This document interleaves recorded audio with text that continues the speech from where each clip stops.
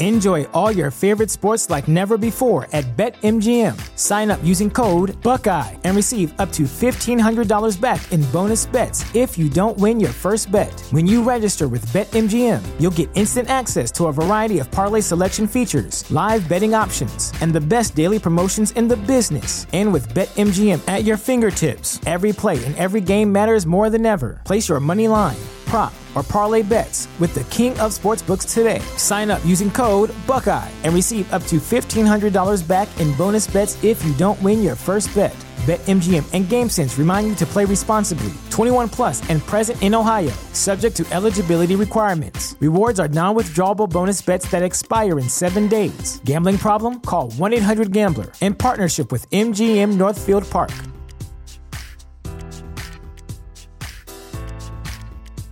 Sick of being upsold at gyms? My guy, you're currently a base member? For $90 more, I can upgrade you to our Shred membership. For $130 more, you'll be a Swole member. And for just $300 more, you'll reach Sweat Platinum. At Planet Fitness, you'll get energy without the upsell. Never pushy, always free fitness training and equipment for every workout. It's fitness that fits your budget. Join Planet Fitness for just $1 down and $10 a month. Cancel anytime. Deal ends Friday, May 10th. See Home Club for details.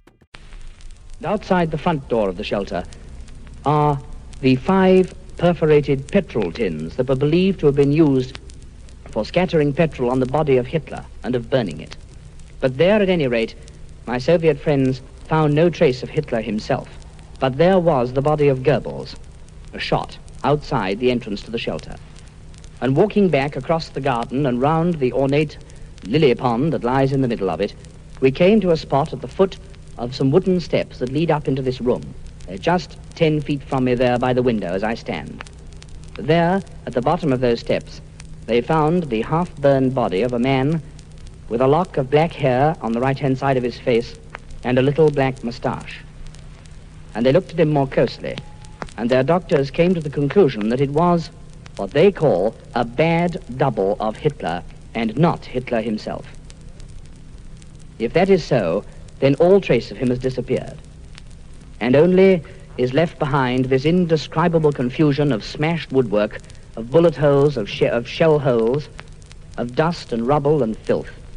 And standing in it, these grave, solemn, motionless Soviet officers and guards, who now stand guard in this building, which was both the beginning and the end of National Socialism.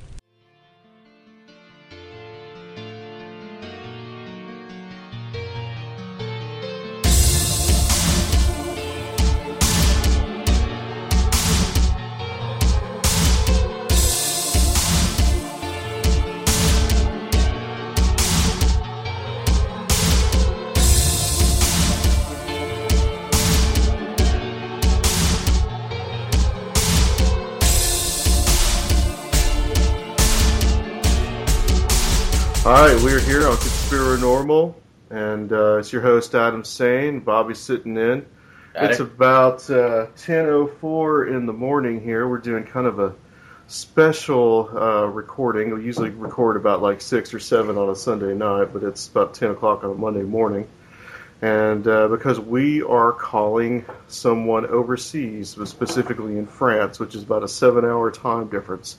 So for him, it's the afternoon, and for us, it's the morning. And all right, so would like to thank Microsoft and Skype there for that wonderful interruption. We lost about 10 minutes of this show right here in this section for replacing this little interruption. So just to briefly encapsulate what we talked about while what we didn't record, Gerard is a journalist. He explained that he had worked for, Sky News and for Reuters, and he had said later in the program, which we actually have recorded, he said he covered his first famine in Africa in 1983. So he's been doing it he had done it for about 30 years before he retired. He had been to the first Gulf War, the second Gulf War, Bosnia, Afghanistan. He mentioned. I think he said something about Somalia, possibly Somalia. So he's worked for a whole bunch of different news services, has been all over the world, and this is what he explained, kind of his credentials in this little section right here that you're not going to hear. So we asked him the question, how did you get into Grey Wolf? How did you, what made you interested in it? And he said after he retired, he decided to go to South America and just hang around, check it out, and said that one of the first places he went, he said he started with the A's, and one of the first places he went was Argentina. And he said that's where he found a lot of these rumors that were going around that Hitler had lived in Argentina and died in 1962. And so he and his co-author, Simon Dunstan, started to investigate this. And so then that led into the question that you'll hear next, which is about, what's the general accepted theory of how Hitler died, and then how does that differ? So that's what we're going to go to right now. I wanted to ask you, Gerard, about the generally accepted version of Hitler's death and what has led you to believe that Hitler did not die in the bunker in 1945. Sure. The generally accepted version of Hitler's death comes from a British historian called Hugh Trevor Roper. Trevor Roper says that after interviewing various bunker survivors that he came to the conclusion that Hitler had shot himself and possibly taken cyanide at the same time, and that his girlfriend, possibly his wife, who he supposedly married in the bunker, but there's no proof of that, Ava Braun, committed suicide by taking cyanide. The bodies were then taken up into the courtyard of the bunker area and covered in petrol. That petrol was then set fire to, and the bodies were burned beyond all recognition. It's always been accepted, and historians have gone on to re-quote Trevor Roper throughout. However, at the time, when the Soviet troops actually arrived at the bunker complex, they were embedded, or there was a reporter embedded with them, a man called Thomas Cadet of the BBC, whose audio can be found on the internet if you want to go looking for it. Cadet says that they found no bodies that could have been Adolf Hitler. There's no mention made of Ava Braun's body, that they had been handed a number of what he said the Soviets called poor doubles of Adolf Hitler, but they had not been burnt with petrol. Joseph and Magda Goebbels, who had committed suicide outside the bunker in the garden after having murdered their 6 children in the bunker itself, their bodies were found in the gardens. They'd been covered with petrol and set on fire too as well, but they are both distinctly recognizable. Goebbels mainly because he had what used to be known as a club foot, so he had a built-up shoe. But both bodies were distinctly recognizable, and there's moving pictures of this. Right. Just find. Stalin said that Hitler had escaped to Spain or Argentina. President Eisenhower, or as he was then, General Eisenhower, the commander of Allied troops in the theater, said that they had no proof that Adolf Hitler was dead. He was still saying that into the 1950s. Marshal Zhukov, who commanded Soviet troops as they advanced on the bunker, also said that Hitler could have escaped, there was an airfield at his disposal, and that they had found no body that could have been Adolf Hitler's.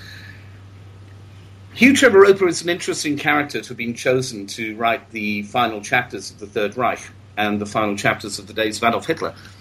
He had done nothing like this before. He had written one biography of a medieval bishop from Britain, a man I think called Thomas Cranmer, and then had spent the war working for military intelligence, reading intercepts from German forces overseas. But he was the man chosen, not the FBI, not the head of Scotland Yard, not the head of MI5 or anybody else, but this strange little medieval historian was put in to write the final chapters. Well, what's interesting is that 2 of the people he said that he interviewed, one who's called Hannah Reich, who was a female Nazi pilot and very unreconstructed after the war. Reich said that she had never met him. Trevor Roper said that he had, but he'd only actually been given access to limited amounts of interrogation carried out by the American forces post the collapse of Germany. The other man, von Bülow, who was the Luftwaffe adjutant in the bunker, said that he always laughed every time he saw Trevor Roper's material in print because he had lied to him. And he's on the record in numerous magazine and newspaper interviews post-war that he had lied to him. So, about 3-4 years ago now. Also, an American scientist DNA tested the remains of what the Russians have always said is Hitler's skull, which the FSB, which used to be the KGB, have in Moscow. Well, I remember that. Skull That's is when that that of a happened. 40-year-old woman, so it can't even be Ava Braun. She was in her 20s at the time. So unless Hitler confused us all by cross-dressing for the period between 33 and 45, it's definitely not the skull of Adolf Hitler. So we've been lied to. Sure. So how did he get to Argentina? And also, what were the preparations that were made beforehand to bring him there? Martin Bormann, who was the head of the party, the secretary of the Reich Chancellery, and the head of the NSDAP, the Nazi party after Hitler, had been planning for this since 1943. He recognized after Stalingrad and the battles of Kursk that there was going to be a military defeat for the Nazis. They didn't stand a chance. Russia could throw more men at them than they could ever throw back. And the wonder weapons were simply not coming online quickly enough. So Bormann had set up over 700 front companies in neutral territories around the world to enable the flight of capital, patents, and people out of Germany, out of Nazi Germany, from 1943 on. In Argentina, they had a very, very fertile second home to go to. There were hundreds of thousands of Germans there. Argentina was the only other country in the world to have its own Nazi party. Again, you can go on YouTube and look for Nazis in Buenos Aires, and you will see 30,000 of them at one rally in Buenos Aires to celebrate the taking over of Austria in the Anschluss. Also, German military intelligence, the Abwehr, had funded the colonels who took power in 1943 in Argentina, among them Juan Domingo Perón and his wife Eva, both of whom had been in the pay of German military intelligence since 1941. Copies of the check stubs and details of their payments that were made from a very brave post-war Argentine journalist, really, who recorded this material in a book which isn't available in English, called A Tradition of Treachery. So they have a setup in Argentina, which in Argentina and Chile and Patagonia in the deep south of South America. These were virtual German colonies, and even if you go to them today, there are places like San Carlos de Bariloche, where you can wake up in the morning and go out for coffee and be in Bavaria. I mean, it doesn't look anything like South America to anybody who's familiar with other parts of it. It looks like Germany or Switzerland or Bavaria, very much so. So they had this place where they could go, where they could disappear. And it wasn't just Hitler and Eva Braun and Martin Bormann who managed to disappear. We think that almost 100,000 European fascists and Nazis got out. Hitler got out of Berlin on the night of the 29th, early morning on the 30th. He was flown out of Berlin in a Ju-52, standard transport plane used by the Luftwaffe and the Wehrmacht at the time. He was flown out by a man called Captain Peter... I'm sorry, I've forgotten Peter. Is it Fagelin? No, Peter Baumgart, Captain Peter Baumgart, who, interesting enough, was originally a British South African citizen of German descent who'd gone back to Germany in the 1930s to help rebuild it. Yeah, lots of interesting facts here. Baumgart flew them out to originally to a place called Magdeburg am Rhein, which is not the Magdeburg that was taken over by American troops 2 days earlier. It's the other side of the river. And then from there to the former Imperial Zeppelin base at Tonda in Denmark, which is where they swapped planes, flew on to Travemünde on the Baltic coast, and picked up a Ju-252, very long-range pressurized aircraft, which flew them to just outside Barcelona, a place called Reus, a military airfield 80 kilometers south of Barcelona. From there, they were flown on in a Spanish aircraft to the island of Fuerteventura on the Canary Islands, where there had been a base being prepared since 1941. And if you actually go on Google Maps or Google Earth now, you can still see the airfield at the base of Fuerteventura, which the plane flew into. The area was called Villa Winter, or Villa Winter in Argentinian Spanish, but this is Spanish.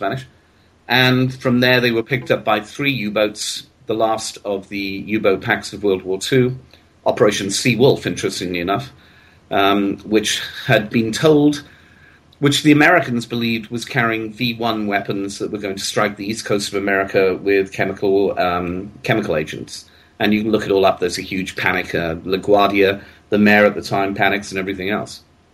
Well, this is as late as 1945, yes. Right? As Germany's losing the war. April, they've lost. Yeah, right. We're 6 days away from victory in Europe. Huh. Never have heard of that before. Yes, it was done mainly to draw the American fleet up from southern waters in the Atlantic to cover the eastern seaboard, so that there would be a safe route for the submarines to come across from Fuerteventura to the Argentine beaches. A journey that took 53 days submerged, using schnorkel technology at the time. So this was kind of like a distraction. Yes, very much so. Very much so. Yeah. So they could possibly move. They were probably moving their most valuable cargo, which was Hitler, into Argentina. Yes, I mean they'd moved a lot of other cargo into Argentina before, and of course, with the help of the Swiss banks, they had moved what would be billions today. I mean, Adolf Hitler himself was worth $8 billion in 1945 as an individual. Details are coming out of that now. They've been published all over the British press last week. And, of course, his personal art collection's never been found either, along with 20% or 30% now of the ever looted art and treasures that the Nazis took when they rampaged through Europe. But I think, Adam, one of the most important things about this whole story, basically the allowance of these Nazis to escape, is the involvement of what I have come to call America II, as opposed to America I. America I, to me, is the democratic America you saw under people like Truman, Eisenhower, and JFK.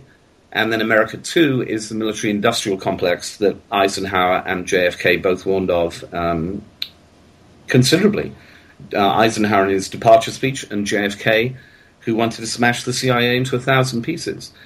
It's with the help of the military-industrial complex and the CIA, or as it was, OSS at that stage, that these Nazis got out. And in return, America got things like rocket technology, the whole of the Wernher von Braun program, which enabled NASA to put the Americans on the moon. 10,000 scientists, 10,000 senior Nazis came to America post-World War II to help with the technology boom that occurred then. We are about, like I say, about 120 miles from Huntsville, Alabama. That's south of us. Yes. And that's where von Braun was and those guys.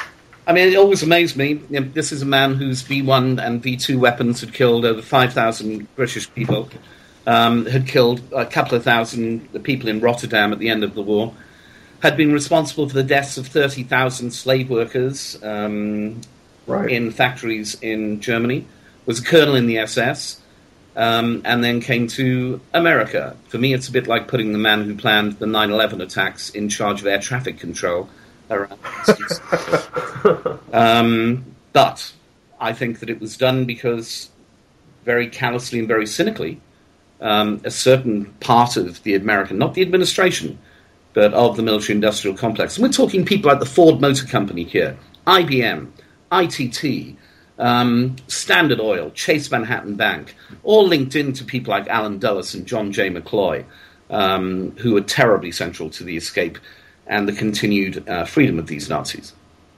Well, the Ford Motor Company, I mean, they owned plants in Germany, and I believe that some of the American bombers were told not to bomb those particular plants that were making the ball bearings for the war because Ford owned them. Ford made over a third of the vehicles that the German military used in World War II, and the profits all came back to Detroit.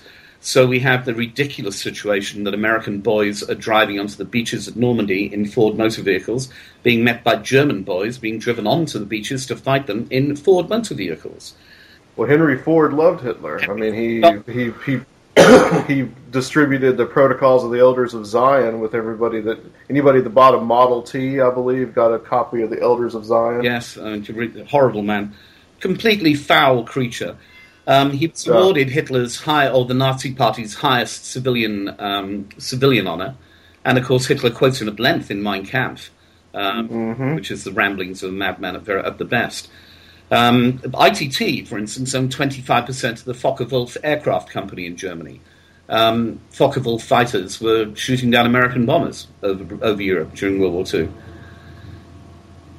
And not to mention IBM. That's probably the most heinous of all. Yes, they built the counting machines that enabled the Holocaust to happen. And American employees of IBM were at the death camps running these machines for the Nazis. And IBM made a huge profit out of it. Right. The tattoos that were on the concentration camp victims' arms. Yep. That was the number that was used for the IBM counting machine. That's right. Well, I want to ask about... It's a very black period of our history. And it's swept under the rug. Well, it's been brushed under the rug, a lot of it, and brushed quite firmly under the rug.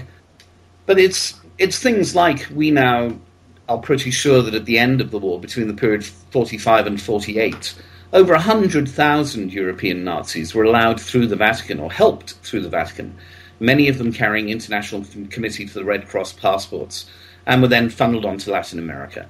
Many of them then made it back to Germany under their own names. There was very little denazification done in Germany at the end of World War II. And, of course, back with them went the material to create the West German economic miracle, which I'm sure many of your listeners will have heard of, that at the end of World War II, West Germany miraculously came back to life as an economy. There's nothing miraculous about this at all. It was simply the money that the Nazis had funneled out using Swiss banking systems was coming back in, enabled them to build their capital base. Yeah, coming back into West Germany, yep. Which by then was seen as a bulwark, at least by the mid-50s, as a bulwark against the Soviet Union. Yep, those awful godless Reds. And I think that a great deal of that view and the fear that was created about the Red Menace was actually done by the ex-Nazis who were running the intelligence system in West Germany at the end of the war, right up until, well, I hate to say it, but the present day, although Germany today is not a Nazi nation, but their sons are running intelligence in Germany today. Right, and I think we're going to get to that when we talk about a little bit later about Hitler kind of being sidelined.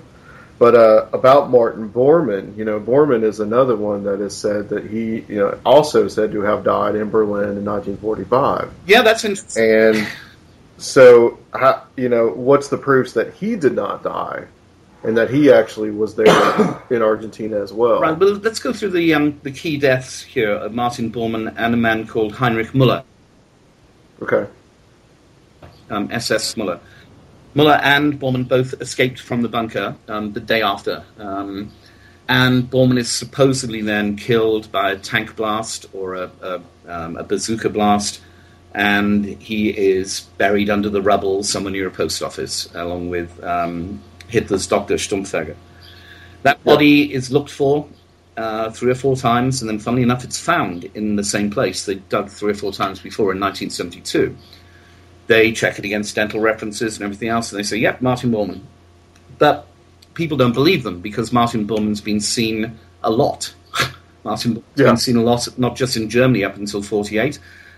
There's a British intelligence officer who followed him down to the port of Bari in Italy in 1947 and watched him get on a ship for Argentina. Anyway, to shut all this up, the German government, the West German government, in 1992 carry out DNA testing on the remains of Martin Bormann. And they say that this is definitely Martin Bormann. We have got a match against an 83-year-old relative of Bormann's, who they refused to name. Now, in 1992, Bormann had 5 surviving children, including Martin Bormann Jr., who was more than willing to give his DNA to the West German authorities to prove that this was his father, who had died in 1945. However, the West Germans, and now the German government, still refused to name this 83-year-old relative that none of Bormann's children had ever heard of. So it's a bit like me saying, Adam, you're my son. But I'm just going to say it. I've got DNA proof, but I haven't taken any DNA from you, and I'm not willing to name you. So what sort of proof is that? It's not. It's just nonsense, complete scientific twaddle. Müller is the same. Müller's supposedly dead in 1945 in Berlin, and his family have a grave for him, and on it says, this is one of the nastiest men in the organization. And his family put a name on it, Heinrich Müller, to our dear daddy, and that's it. Müller's dead. Except this is dug up in 1961. Somebody gets an order to exhume it, and there are 3 bodies in there, or 3 bits of bodies, and none of them can be Heinrich Müller, because he's a very tall bloke.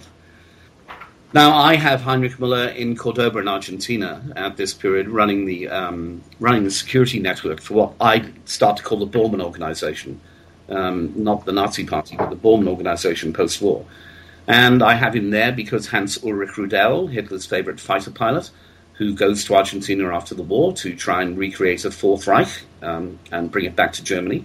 Rudel names him in correspondence as one of his contacts there. So I have one Nazi talking about General Heinrich Müller. So it's not even from an Allied source. It's from a very Nazi source. So these are the deaths that people talk about. They say, no, you can't be. Hitler's dead. Sorry, no forensics. Müller's dead. Sorry, it's somebody else in his grave. Bormann's dead. Name the 83-year-old relative. Yeah. You know, I mean, that's all they would have to do, right? I mean, it was that difficult for them to do that. Well, they refused my requests. Yeah. I'm sure they did. And I'm quite polite, generally. So, this secret that Hitler was there in Argentina, and we'll kind of get into here in a little bit of how the details of him being there and what eventually happened to him there. But how were the possibility of Western intelligence agencies involved in keeping Hitler's existence a secret down there? And also, I wanted to ask about Reinhard Gehlen. Yes. Was there a role that his organization within the CIA that they may have played in helping to keep it secret? Completely. I mean, it wasn't in anybody's interest at all for Hitler's escape to be public knowledge. You're also talking about Argentina up to 1983. It's a fascist dictatorship. They're killing 30,000 of their own people late on. I mean, people don't talk. Also, the German community was very tight and very closed. And Perón was a big fan. I mean, the number of Nazis who were not extradited from Argentina is quite amazing. One particular SS general who we believe ran the area known as Adolf Hitler's Valley down near San Carlos de Bariloche was B.B. van Albensleben. Van Albensleben was a close cohort of Himmler, and when they invaded Poland in 1939, Van Albensleben was responsible for the deaths of 16,000 Poles in the first 4 days. Intellectuals, officers, soldiers, teachers, Jews, of course. Van Albensleben escaped at the end of the war, walked out of an Allied prisoner of war camp in Germany, made his way to Argentina along with his friends, and went on to become Juan Perón's Minister for Fisheries. Wow. That's just one example. Gehlen and the organization in Germany knew where these people were, all of them. They knew where Adolf Eichmann was in the 1950s. They knew his address, what name he was using. They knew that he didn't go by his own name, but his wife and his 3 sons all went by the Eichmann name. I can't remember at the moment what Eichmann used as a cover. But he lived in the same house. He just didn't call himself Eichmann. But the Gehlen organization knew, the West Germans knew, what the West Germans knew, the CIA knew. They never told Mossad. Sure. And also at that stage, you have to remember that the CIA is using literally thousands of former Nazis around the world, especially in Latin America, to further the aims of what I still call America 2, which seems to be under the control of people like Henry Kissinger a great deal. About Eichmann, what did he possibly know? And he was caught by the Israelis. I think like 1960 or 61. Yeah, I think they went down there and they caught him. Yeah. And do you think that he probably knew that Hitler was there? I think so, yes. I mean, he did go to San Carlos de Bariloche a number of times. He also went up to Cordoba, La Falda, which were both Nazi enclaves. I'm pretty sure he met Mengele on at least 2 occasions, possibly 3. And I think that he was sort of given to the Nazis. Given to the Israelis. I think they came very close to snatching Heinrich Müller as well, but didn't get him. Yeah, I think he knew. Parts of the transcripts of the trial in Tel Aviv are still not available. and that would be nice to see the parts that aren't available. So, but you have, even though Eichmann is a disgusting creature, he's a functionary. He's a very small fry in compared to the others that got away, and the SS generals who were allowed to roam free, especially the the men who'd run Einsatzgruppen in the east, murdering civilians. And we have to remember that 20 million civilians or 20 million Russians were killed, Soviets were killed. But yeah, he was a bureaucrat. Really, was what he was. He made the trains run on time. He was particularly nasty, but he wasn't a nice man in any way. I'm glad he swung, but he was a small fry in comparison to many, many of the others that were around. So the Gehlen organization knew where he was. The Gehlen organization knew where everybody was because they were working mainly for Martin Bormann. Yeah. And if you look at Gehlen was in the United States for a time. Gehlen came to the United States in 1945 after he surrendered and did a deal and offered America basically all of the Nazis' intelligence information on what was their new threat on the Eastern Front, the Soviets. He also gave America the names of a number of Americans who were working for the Russians. So he bought his position in the Gehlen organization, what then went on to become the BND, with the lives of American communists, which everybody hated in those days anyway. So his organization, though, had direct links to the Bormann organization in Argentina, and pretty much did what they were told. If you look at the Nazi Party credentials behind the early democratic West German government, you will find that they're pretty much all members of the Nazi Party, and had considerable contact with Martin Bormann during his time as secretary of the party. I think one thing to note here is that, we talk about a lot about during the war and after the war, but before the war, there were contacts in the American business community. Prescott Bush. Yes.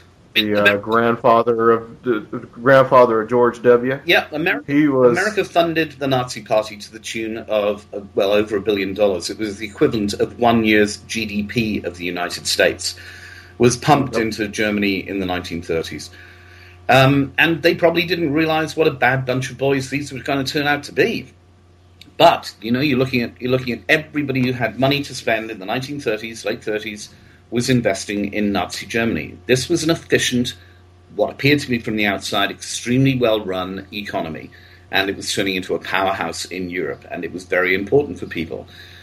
You had the Dulles brothers and their sister, Eleanor Dulles, who went on to run the German desk at State after the war, who one of her brothers described as a confirmed Hitlerite. None of this appears in her biographies, which is interesting. But the Dulles brothers were corporate lawyers representing people like Chase, Manhattan, and the oil companies in Nazi Germany before the outbreak of war. And, of course, continued to up until 1941 when Germany declared war on America. We have to remember that Germany declared war on America after Pearl Harbor. Yes. Before that, I think America would have come in at some stage. But it wasn't in at that stage. So up until that time, they were trading with the enemy because they weren't the enemy up until 1941. They were a perfectly reasonable-ish international power to do business with. But people like John and Alan Dulles were corporate lawyers. They had representation in Germany before World War II. So did John J. McCloy. McCloy actually sat in Hitler's box at the Olympics in Nazi Germany. And Dulles and Bormann knew each other well. Not just on shaking hands basis. I mean, all these links, it's not just America. I mean, the head of the Bank of England during World War II, Sir Norman Montague, I think, and the head of the Reichsbank, Hitler's bank in Nazi Germany, Helmut Schacht, would meet regularly in Basel, in Switzerland, throughout the war. They'd been close friends before the war, and in fact, we now know that they were actually homosexual lovers. I've got no problem with gay people. But just to show the linkage all over the place, you have the head of the Bank of England, which is basically Britain's imperial bank, and the head of the Nazi bank, meeting up in Geneva for cuddles and cognac throughout the war. Right. And I was talking with a group of friends the other day we were talking about Dunkirk. And we were talking about how the tanks just stopped short of just plowing straight into the British Army and just forcing them straight into the sea and decimating them. And we're talking about how Hitler purposely did that in order to make a deal with the British and say like the British could have their empire and we'll have Europe. Yep. But there had to have been a real possibility that he thought that could happen, because there were people in Britain that were sympathizers. Oh, I think Lord Halifax was one of them. Completely. I mean, parts of our royal family were sympathizers and had visited the king who abdicated, Edward VIII. There's a very famous shot of him actually giving the Hitler salute, visiting Hitler in Germany at the time with his wife. So, yes, fascism was very attractive to many people. I mean, there's I can't remember what the name of the American Nazi party was. Was it America First? The people who wanted to stay out of World War II? But that was massive. We had black shirts in Britain. Oswald Mosley. God, Mosley was a horrible creature.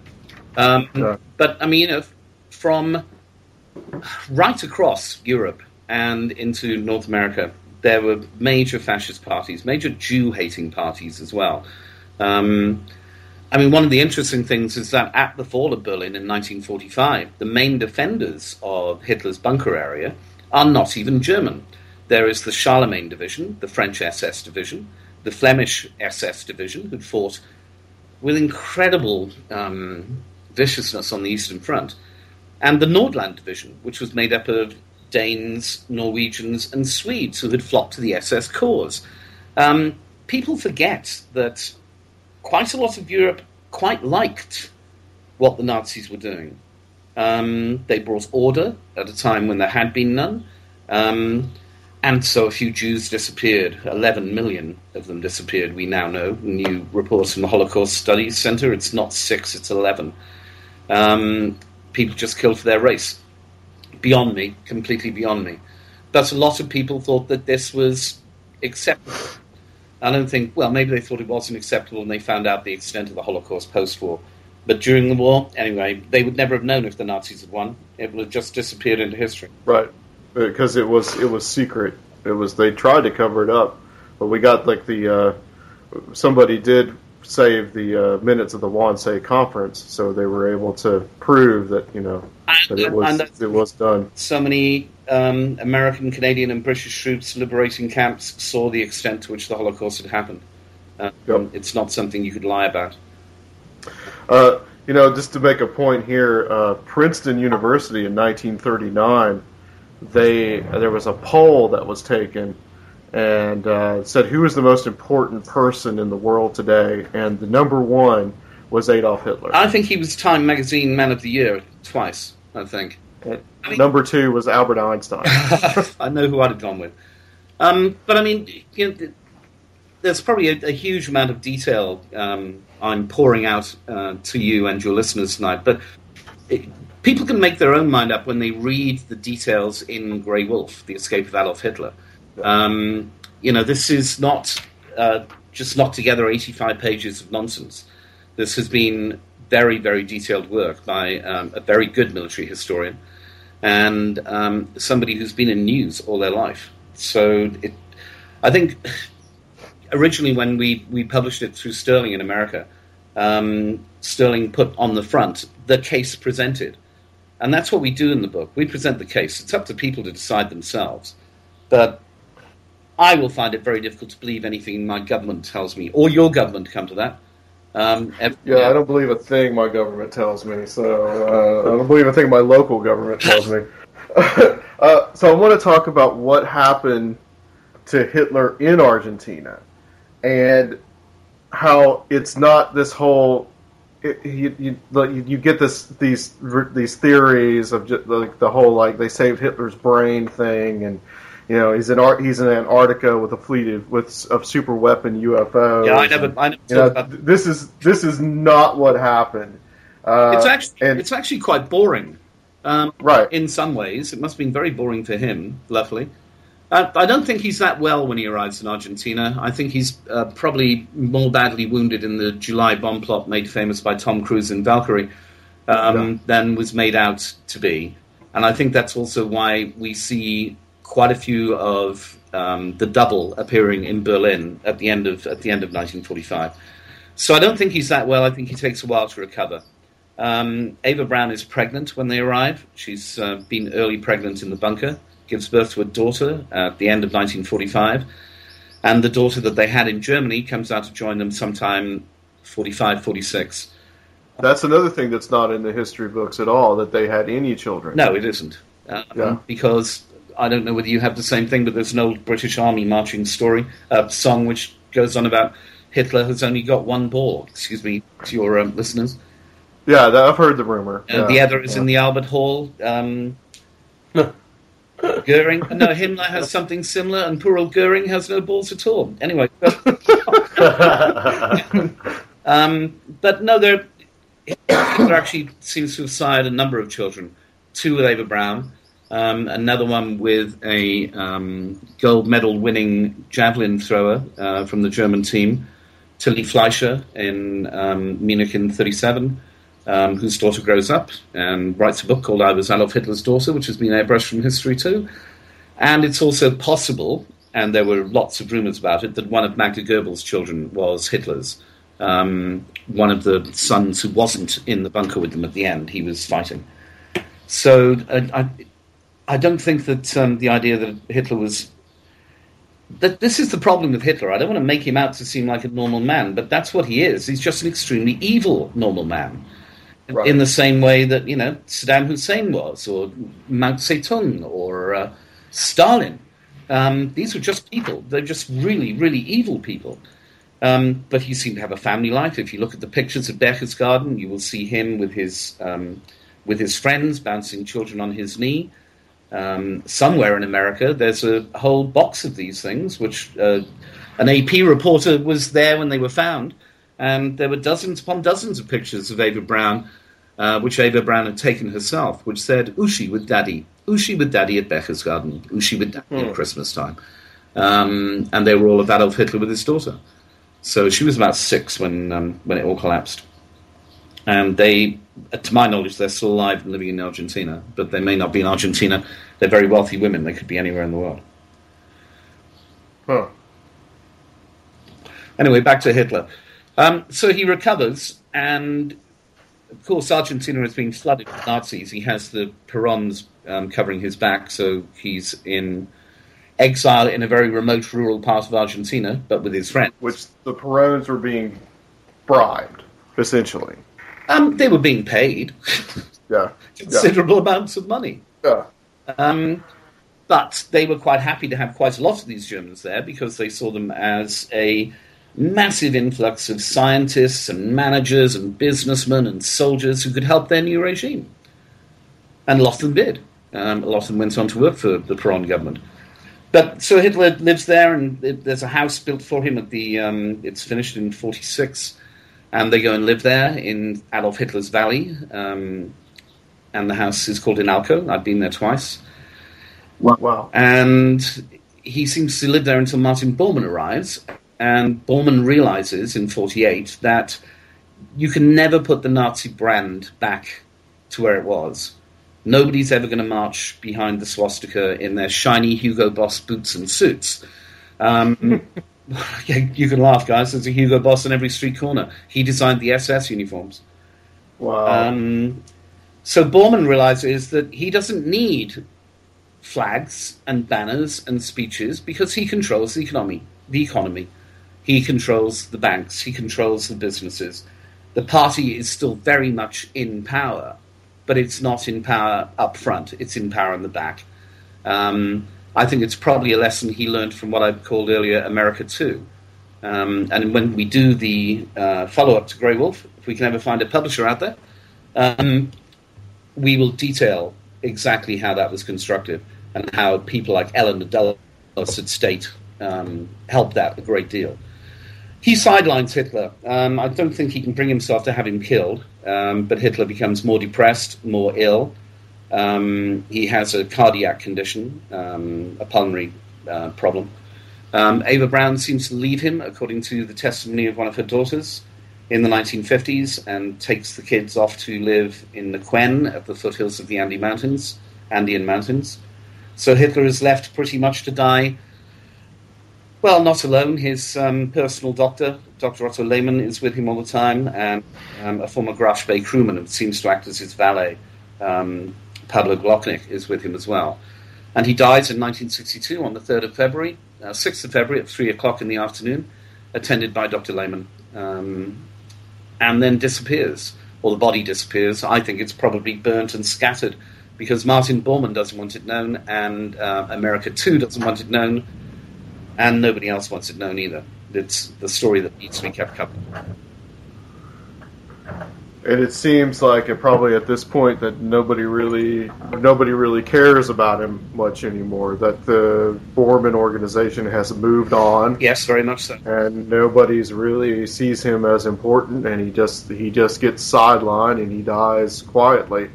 Now this doctor, you guys I saw your movie. You allowed me to see it, and the film was. I mean, I thought it was very excellent, very well made. Thank you. This testimony of this doctor, is this written? It was the most compelling to me. Is this written down? Because somewhere that came to us from a man called Captain Monasterio, who had met Pablo Glocknik in the 1960s, and who had been handed the testimony of Dr. Lehmann, Lehmann's diary, effectively. Unfortunately, when I met Captain Monasterio, Manuel was in his 80s and had moved house half a dozen times and had lost the testimony. He had written the book, Hitler Died in Argentina, Hitler Murió en Argentina, in 1970-something, but changed various bits of it because he'd been warned off by friends in the Argentine Navy that he couldn't talk about the submarines. The FBI went and interviewed him about it, by which stage Pablo Glocknik, the only surviving part of the team that was around Hitler at his death, was also dead. So it's testimony that Captain Monasterio swore to me is true. Captain Monasterio had been a politician and a good businessman, and had run the refrigerated fleet in Argentina, which used to take Argentine beef up to Europe and up to the States as well. So a man of some substance, and I had no reason. I met with him on numerous occasions. His memory was very good, the book was very solid, and I had no reason to believe that he was lying to me. Two different theories that I wanted to ask you about was there is a author here in the United States named Jim Marrs. Yes, and he wrote a book called Rise of the Fourth Reich. Yes, and in that book he has a similar story, but it does not involve Hitler, but R. Bormann, but Otto Skorzeny as the one who moves out the who moves out all the gold. And, Skorzeny. I think Skorzeny. I'm afraid, because I like Jim's work and I'm very impressed by his material. We can't all be right, and I'm sure I'm not right on loads of things, Adam. To be perfectly honest, we try to be as right as we can be. Sure. Skorzeny was definitely involved in the Bormann organization, quite heavily involved in the Bormann organization. He was reputedly Eva Perón's lover at one stage. He was in Argentina. He managed to walk through an American prisoner of war camp, as so many of them seem to have done. Not just American, British and Canadian as well. But Skorzeny was much more of a sort of security operative. I don't see him as being important. I mean, he wouldn't have known about international banking deals or how to run economies. He did get very involved with the Peróns and their attempt to get even more of the Nazi loot than they did do. But I don't see Skorzeny as being a central figure. There are a lot more interesting figures who don't have his swashbuckling, high-profile romance. But he was there. He was definitely there and involved. And there's another theory as well of an author named Peter Levenda who wrote a book about places Hitler in Indonesia. Adam can only say this once: Adolf Hitler did not go to Indonesia. Okay. You're familiar with that, very familiar with Mr. Levendra's work. And also, of course, there's Corso? What's his name? Terrible. He's just written a book. Jerome Corsi? Jerome Corsi, yeah. Who I've communicated with, and he quotes Grey Wolf quite extensively in his book, without permission. Which is fine. Hey, this is history. This isn't like somebody nicking an idea for a TV series or a fictional plot. Anybody, if they'd actually bothered to put the time and effort into researching this story, which mainstream historians do not seem to want to do, would have found what we had found. They just had to look. Well, they haven't bothered. And that bothers me. Good question to ask is what kind of flack have you guys gotten off of this? What kind of criticism have you guys gotten? Well, I'm a nutter. Do you use that expression in Tennessee? Conspiracy theorist. I've been called by one man called Guy Walters, who purports to be a historian but is still doing his degree. I don't purport to be a historian. I am a journalist. We were told we were 4,000% wrong. Well, I could have been quite happy with 100% wrong if he didn't have wrong. It was a great comment on the front page of one of our national newspapers here, or in middle pages of one of our national newspapers here, that we are nutters and 4,000% wrong. My publisher's got a request from him 3 days later for a copy of the book, which he hadn't bothered to read before that happened. Right. I mean, so, we get a lot of flack by people who simply won't believe that Adolf Hitler didn't die in the bunker, despite the fact there's no forensic evidence. And what more importantly is that two of our witnesses in Argentina both have death threats made against them. And it was that stage that I started to take this project even more seriously, because why would you try and threaten... Well, the lady was in her 70s and Captain Monasterio was in his mid-80s at the time. Monasterio got a phone call saying, if you don't drop this Hitler in Argentina story, we will burn your house down and kill your children. The lady got a phone call after she had said that she remembered Hitler having pictures taken with her friends in the 1950s and 60s in Cordoba province in Argentina, that she'd ask around. She also knew that he'd signed copies of Mein Kampf for various people. She asked around, and she got a phone call saying, stop talking to these people. The Gestapo are still active, and it is very dangerous for her. Now, at that stage, we took the her to mean Ava Braun, because we'd had various rumors, which we weren't able to prove, that Ava Braun was still alive in the early 2000s. But Mrs. Muller never spoke to us again. She was scared witless. And I believe there was a bank manager that had, in your film, that this bank manager had an encounter with Hitler's daughter. No, that wasn't a bank manager. That was a lawyer. She's gone on to be one of the most important human rights lawyers in Buenos Aires, in Argentina. And she met Hitler's daughter in the 1970s, who'd come to her for help because her husband, who was an ex-Nazi, well, I don't think you can be an ex-Nazi, was a Nazi, was beating her up, and she was under false papers in Argentina. And so was her husband. And after a couple of meetings, and they met a number of times, she told her she was Hitler's daughter, the daughter of Hitler and Eva Braun, and went into quite considerable detail about her life and how they... Now, I have no reason, this lawyer, obviously, because of client confidentiality, won't give me any contact details, but I have no reason to believe somebody with a reputation as important as this lady's is would lie to me or joke with me about this. One of the things for me that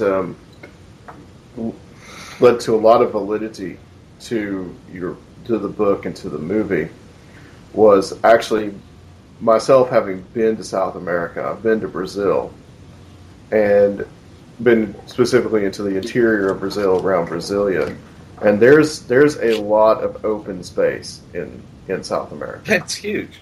South America is absolutely huge. Brazil is the largest country there. And there are plenty of places to hide. 4 times the size of Texas. Patagonia is? 4 times the size of Texas. Yeah. And that's only one part of Argentina. Yeah, that's like a fifth or something. Yeah. And it's remote. And, I mean, and in the Andes, just the mountains in and of themselves, there's plenty of places to hide there. Yep, and they've hidden a lot of people there for many years. Mengele was hidden. Mengele actually lived in San Carlos de Bariloche. He was the doctor at one of the big hotels just outside at a place called Jiao Jiao. He failed his driving test in Bariloche 3 times. Under his own name. You can still find the records in the local council area. There's another climbing club called the Andean Climbing Club in Bariloche. But to be a member post-war, you'd have to be a member of the National Socialist Party, the Nazi Party. Although Perón was an honorary member. And he was skiing down there a lot with his German friends. Right, all his Nazi buddies. Yeah. Bobby, was there any questions that you wanted to ask before I move on? Not particularly. I think you're just all kind of taking it in. Well, I'm just soaking it all up, I guess. Well, I want to ask, and this is the lady that had the phone call, and she was told that the Gestapo still exists. Yeah. So the question is, Bormann's organization, does it still exist? Yes. And also, could it be a model of what, in the conspiracy theory world, of the New World Order? I think it's an example of the Old World Order as much as the New World Order. What we're talking about is a financial organization. They may now represent themselves as a bank or a large Wall Street, and they're probably listed all over the place, in Paris, Germany, Britain, and on Wall Street as well. They have shares and shareholdings in most of the many important companies in the world. That would include companies like Mannesmann, Siemens, the German major companies, but also I would have thought in people like IBM, ICI, BP, Shell, and they're just a bunch of people who really like making money, and they don't give a damn how they do it.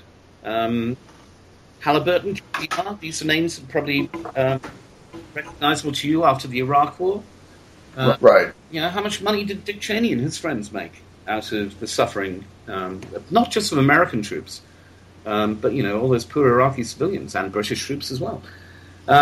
People, and they meet up occasionally when their spheres of influence overlap, these powerful beings, these powerful people, and they say, well, we could make some money here. But I don't think they're interested massively in a new world order. They're quite happy with the way the world is at the moment, because this 1% own and control the planet. Why would you want to change that? Yeah, exactly. Why would you want, it's on the street? It's difficult. It's much easier to let people watch Fox News or, do something else. But it is much easier for people to do that and keep them confused than it is to militarize a situation, a domestic situation. And why bother? They can sell them cars, and they can make them buy their chemical-riddled vegetables and their chemical margarines and everything else they produce. And that's what they're there for. Most of us are here simply as consumers.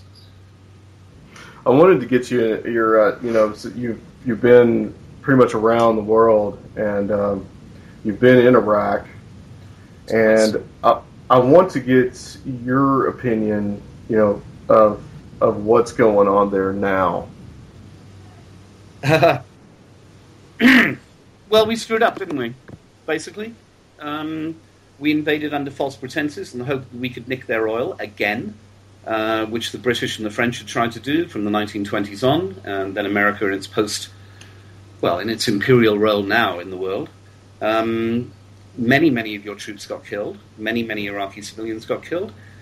And now there is no tough guy like Saddam Hussein, who used to be our ally, to stop these people setting up a caliphate, which will include the destruction of Syria, the destruction of Iraq, all of which were lines drawn by French and British imperialists in the 1920s. These countries never really existed.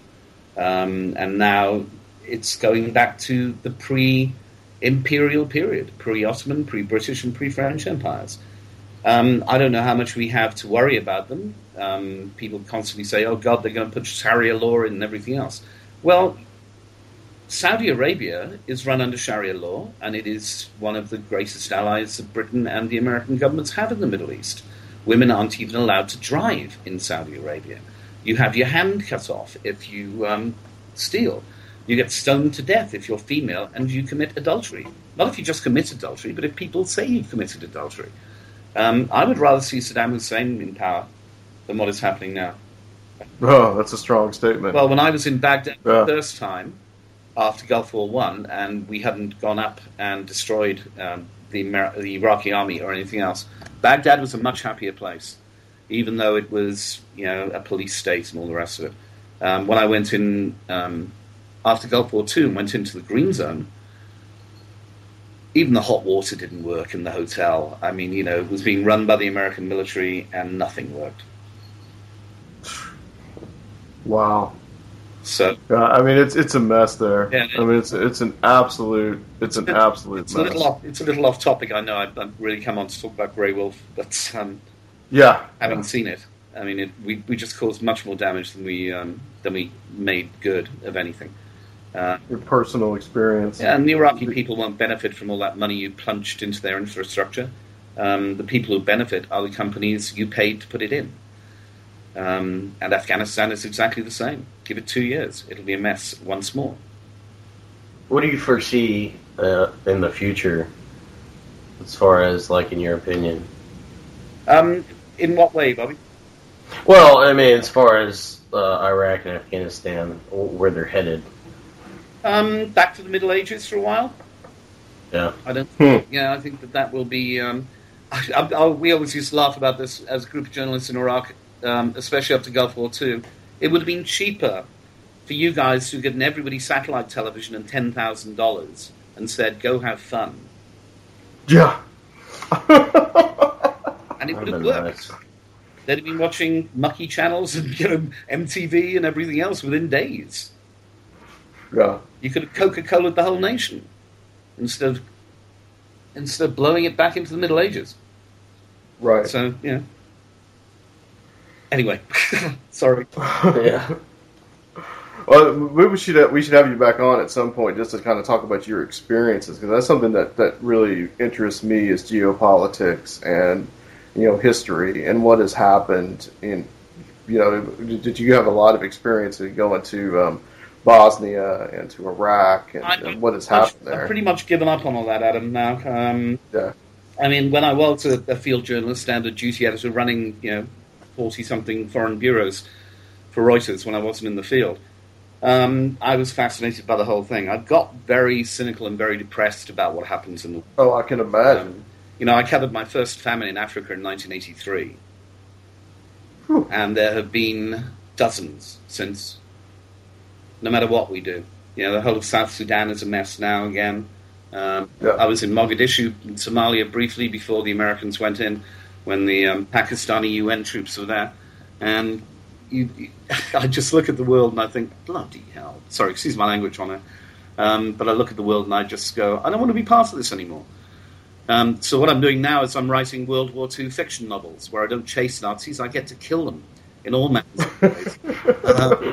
So you can have a look out for the Bill Leonard series, which 2 novels are being published this year.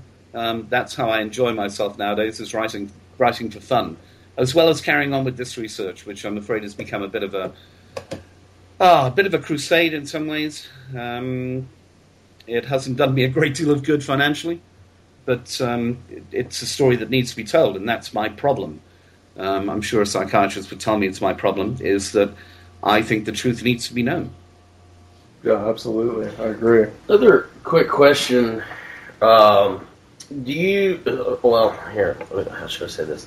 Do they know have they found any of the artifacts that were exported from Germany to Argentina, or been able to pinpoint anything like that? And then do you feel like the U.S. government knows what's going on there, or do you think it's all pretty much washed away at this point? Well, in terms of the artworks and the artifacts that disappeared at the end of the war, I think a lot of the problem is that the people who owned them are dead, so they don't go looking for them.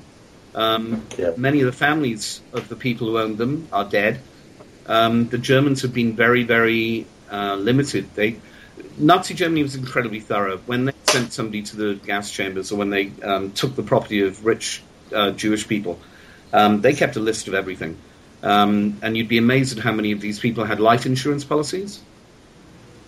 And if those life insurance policies alone had to pay up, people like Swiss Reinsurance and some of the biggest insurance companies in the world would collapse overnight. So it's not just, the missing art. It's all the shares that people held that were then passed to Nazi families and Nazi party officials who managed to get those share certificates out or the bearer bonds out or whatever. But most of those details are available in about 4 or 5 railway-type trucks in Germany, with 3 people, I think, actually handle the administration. So it can take up to 5 years to reply to a letter saying, do you have any information about the Rembrandt that my grandfather owned?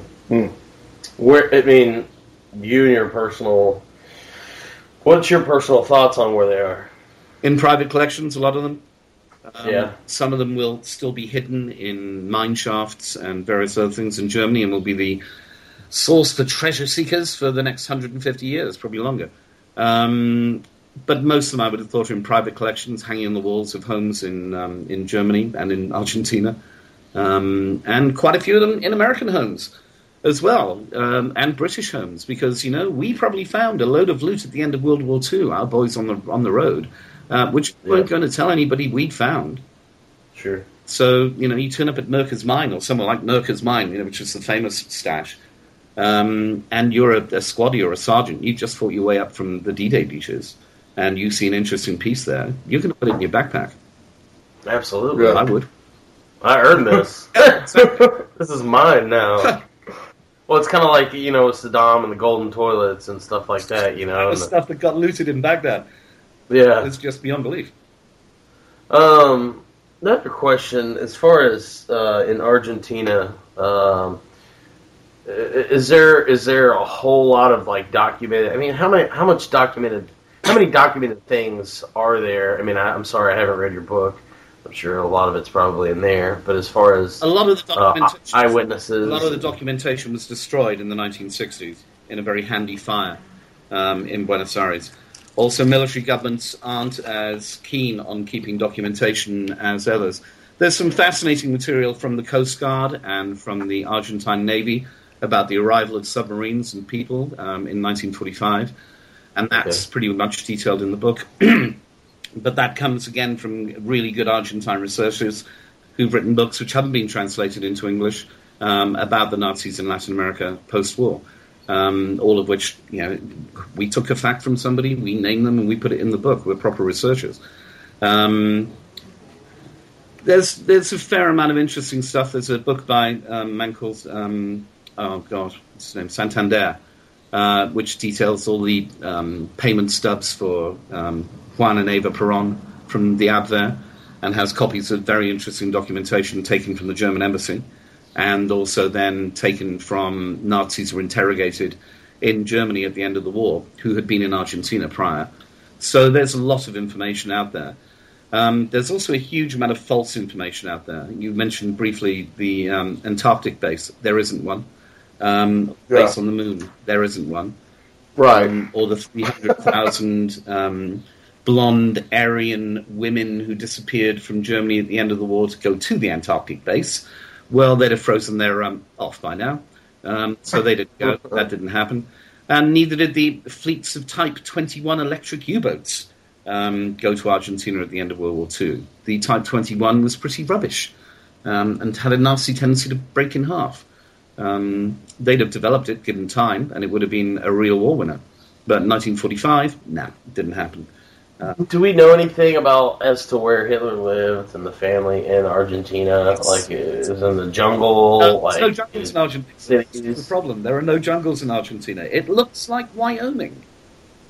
Oh. Yeah. It's pretty flat land, and it's, Parts of it look just like Texas. Right. So there's no jungle down there. It's Europe. It's very European. And it's all detailed in Grey Wolf. The first house they went to, where they lived for a year, And we have eyewitness testimony from a woman who waited on them there, who said that they left after a year and they were all told that they died in a car crash outside the property. So they were dead again. So that was another dead-end follow-up. And then the house that was built for him specifically by a very famous architect in Argentina called Alejandro Bustillo, where they seemed to live until the early 50s. And then the house that Hitler died in, La Clara, which I haven't been able to find the address of, but I'm pretty sure I know the area it's in. And then you have the Hotel Vienna up on the lake at Mar Chiquita, and the Hotel Eden, and the Eichmann family. It's pretty thorough. Interesting. Do we know how he died? Yeah, so it looks like a stroke followed by a heart attack. So now, is there documentation in Argentina of someone dying of that? No, under the alias. You wouldn't get it anyway. He wasn't of an alias, and they lived in communities that were all completely self-sufficient, self-standing. If you have a look at, I'm trying to think of the one they had in Chile, which is Community Dignidad. Colonia Dignidad. Yeah. You look at what happened there without the Chilean authorities knowing what was going on. And the whole area around Bariloche was German. I mean, people would have been invited possibly to the funeral, but you wouldn't have had to register the deaths with the Argentine authorities. Right. Get away with anything. What about Ava? Like, you were saying that somebody... I think she got tired of being... she was pretty much a party girl, Ava Brown. Loved to dance, very gymnastic, athletic. And I think she got very bored with her lost life in the Andes. And then left him. He was never going to be the powerful man that he had been before. It was no life for the kids. And she was incredibly wealthy. The Bormann organization would look after her. All she had to do was shut up. Right. And she could have lived quite happily. There's a big German community in Buenos Aires. Interesting enough, there's a big Jewish community there as well, which shows how non-anti-Semitic these people were after the war. Perón had quite a few Jewish cabinet members. But Ava and the children seem to have lived upper middle-class life, bourgeois, could do whatever they wanted to do.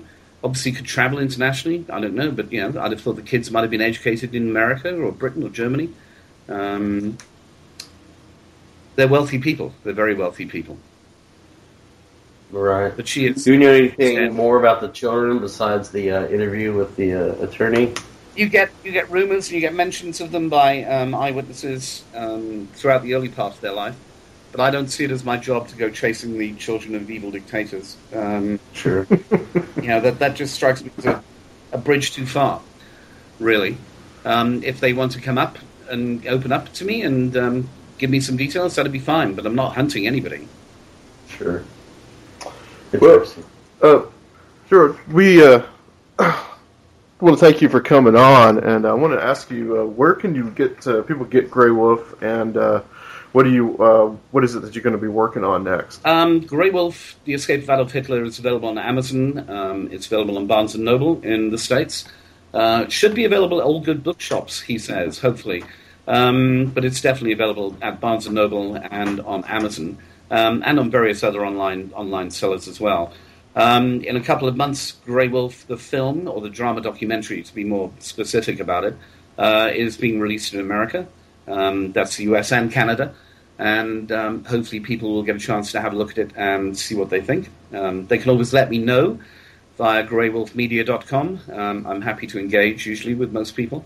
What am I working on now? Well, Simon and I both continue to work on our research for The Spider's Web, which is the follow-up book we're hoping to write. But currently I'm working on fiction. So currently I'm killing Nazis on paper.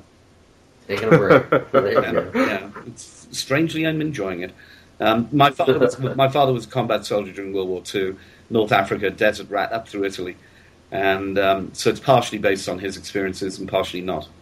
Oh, excellent. Cool. Well, we'll take a break here, and we'll be right back on Consumer Normal. Jared, stay on the line for us. All right, Conspiranormal, it's the first time we're doing something here a little different. We're doing have one of our sponsors here. We got Mr. Joe, who's been on our show a few times before. He was on our 50th show, party show. And he's a sponsor of the company called Biggie Frame. And he's here to talk about some of the things that he is doing in paranormal research, and has some things that he wants to talk about and get people interested in. So, Joe, welcome to Conspiranormal yet again. Yeah, nice to be here, Adam. I want everybody to check the link below. Adam's going to put out a link. We're trying to promote our technology called HIT, Hidden Intelligence Tracking. You'll be able to analyze your video in a new way. It'll show motion of light. It'll show the amplified light that's in the room, and it doesn't distort any other part of the video. Once that is done, we'll send you back that video. You'll pretty much send us a regular video, and we'll send you back the amplified result, and you'll be able to step through it one frame at a time and see if you caught anything interesting. And it doesn't necessarily have to be paranormal. If you were robbed, or if you want to even find out how a magic trick was done, watch a magic show and then look at the video. This stuff will notice very minute movements and color changes. So it's a strong program. We recommend you guys try it out. It's free for your first 2 downloads, and we'll charge a small fee after that, because we actually have humans doing the processing. They have to download your video and put it through the process, then send it back to you. Pretty easy to do. Can you talk about the technology behind it? Yeah, it was originally developed for the medical industry. It's MIT had a hand in developing it, and they have some links on their website and their school on some of their work. We've made it better. We've actually tuned it in for looking for more amplified results through light. So I think you guys will be interested in that. The technology is simple. It's pretty much just a math problem that they developed that looks at the light and doesn't destroy the rest of the scenery. And what is it that you're primarily looking for when you're looking at these pictures? We're looking for proof that consciousness exists. You know, like people without bodies. We're getting pictures of ladies, and we're getting pictures of angels, we think. We're definitely getting pictures of strange-looking animals or aliens, and that evidence is posted on the link below. You can get to it and look at it, and this is all legitimate. We want you guys to send us your videos and see what you get in them, too. And maybe this might be a new awakening for the paranormal world, and it'll maybe help out the rest of the world. I don't know how it'll help people out knowing that there's ghosts in their house all the time, but at least it's validation that this is not something like superstition. You know, we're actually getting real proof on camera. And Joe, how do you know, just to kind of play devil's advocate here, how do you know like what you're seeing isn't like pareidolia or just like your mind making up images? Some of it is, of course, because you can go outside right now and look at the grass and see pictures in it. But what's interesting about the video is you can just take a video of a blank white wall, then analyze the light that's coming back, and you'll see stuff take shape and leave the image. So I don't think it's your mind matrixing anything, because it'll take shape then leave. It's like looking at a different world. This is like a microscope for video. So like people refer to microscope looking at bacteria. Like you can't see it with your normal eyes until you turn the microscope on it. Then you start seeing little things move around. So to me, I don't think we're making microscopes up either. And this technology is just using the data that's already present in your video. It's not really making anything up. Now, if your mind's making it up, it's possible, I think. But some of it is really hard to explain.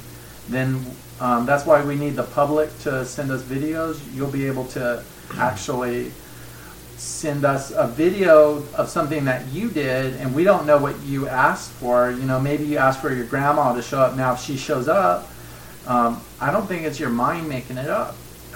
Maybe she really did show up on camera for you. So it's worth a try, I say, to have everybody experiment and to figure it out more.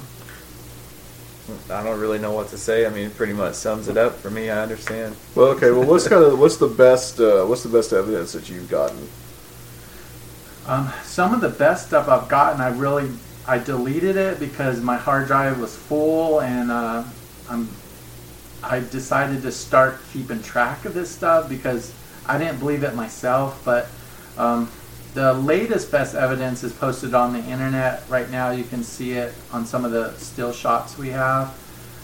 I think the best is yet to come, and this is when this new technology called 4K comes into effect. We're going to get 4 times the resolution on these cameras that we take video of, and the 4K TVs are coming in. So whatever we're seeing in the next year is going to be, I think, mind-blowing. It's going to be 4 times better resolution, and if it's nothing, we'll actually see more. I guess we'll prove it right or wrong with this technology. So I think the best is yet to come. Well, how much is it for people they want to get any more information, and also how much does it cost to get these processed?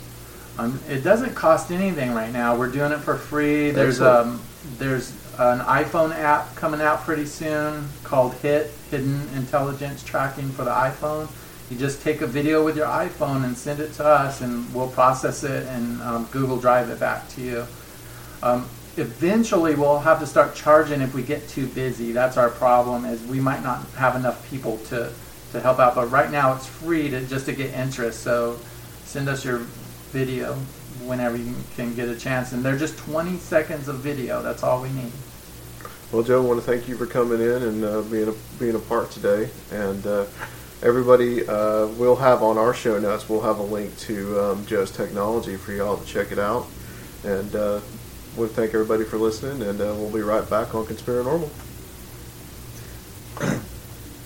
Okay, welcome back to Conspiranormal. Of course, you know who this is. It's Adam, and then, of course, Bobby was sitting in. It's been a few hours since we actually did the interview. So, Bobby was sitting there just mostly, I think, just kind of soaking it in and listening to what Gerard had to say. As someone that's not heard the things that we talked about, like the kind of the American business involvement with the Third Reich before the war, what's kind of like your impressions, Bobby, of what we just heard from Gerard? Well, it's surprising, but it's not surprising in the sense that it's something that, the government has kept from us in a sense, just like a lot of other things, you're going to be blinded, but thought overall it was really interesting to hear some of those things, and it's just like I said, I'd heard Gerard talk on Darkness Radio, and was kind of immediately intrigued by just how much it just made sense, everything that he had said. I was thinking to myself about what he's talking about, kind of like the difference between a historian and a journalist, and how historians are kind of just generally, they're kind of set in their ways on this particular subject, that they say, well, Hitler died in the bunker and that's it. Right. And here he is as an independent journalist going in and just collecting data and proving otherwise. So I wonder if there's some, like historians look down, and this is about historians looking down their nose on journalists, or maybe even vice versa. So interesting little dichotomy there. I think we got through the show. But anyway, I want to thank him for coming on. I know that it was an interesting show since we had to do it pretty early. We recorded it to 10 o'clock this morning, which we're recording on June the 30th. And that's pretty early for us. Since for those of you, that's 7 o'clock on the West Coast. Yeah, well, it was 5 o'clock, yeah. Well, no, it would be on the West Coast for us, it would be 2 hours. I mean, farther west. Yeah, for him, it was like 5 o'clock in the afternoon. Like between Hawaii and the ocean. Yeah, so we spoke a little bit till then. But Bobby, thank you for coming on and. No, glad to be here again. Luke wasn't here. It's kind of just an early morning. But I think Luke's probably still getting over his hangover from Saturday. So I don't judge. But anyway, guys, thank you for listening to Conspiranormal. In a couple of weeks, we'll be in a new space. I will be moving and be in a new kind of like little studio area. Bobby, hopefully you'll still get to come in and join us. Yeah. And we're going to actually try to kind of get this kind of all set, but looking to have Nick Redfern on, another British guy. So we'll have another guy with a British voice in here. To hopefully get him on to talk about Close Encounters of the Fatal Kind, fatal kind. Just gotta kind of get that kind of all confirmed, and so hopefully we'll be back in about a month or so. We're gonna have Chris White back on to talk about sleep paralysis, so that's already been confirmed. But thank you everybody for coming on, and Bobby, thank you for being here, and we'll be back in a couple of weeks on Conspiranormal. Alrighty. Yeah. See you, folks.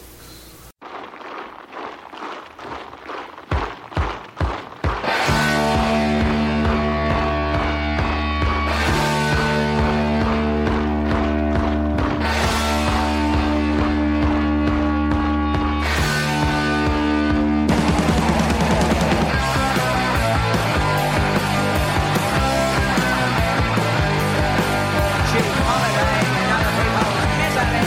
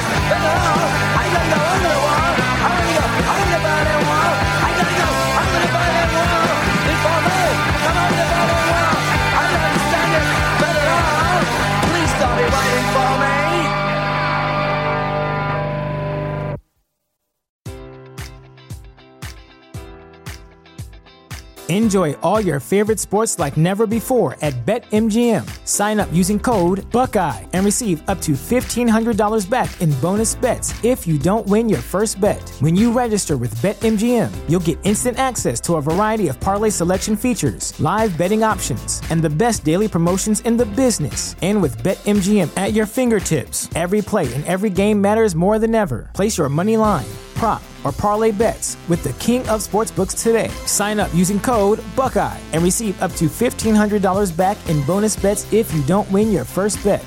BetMGM and GameSense remind you to play responsibly. 21 plus and present in Ohio, subject to eligibility requirements. Rewards are non-withdrawable bonus bets that expire in 7 days. Gambling problem? Call 1-800-GAMBLER. In partnership with MGM Northfield Park.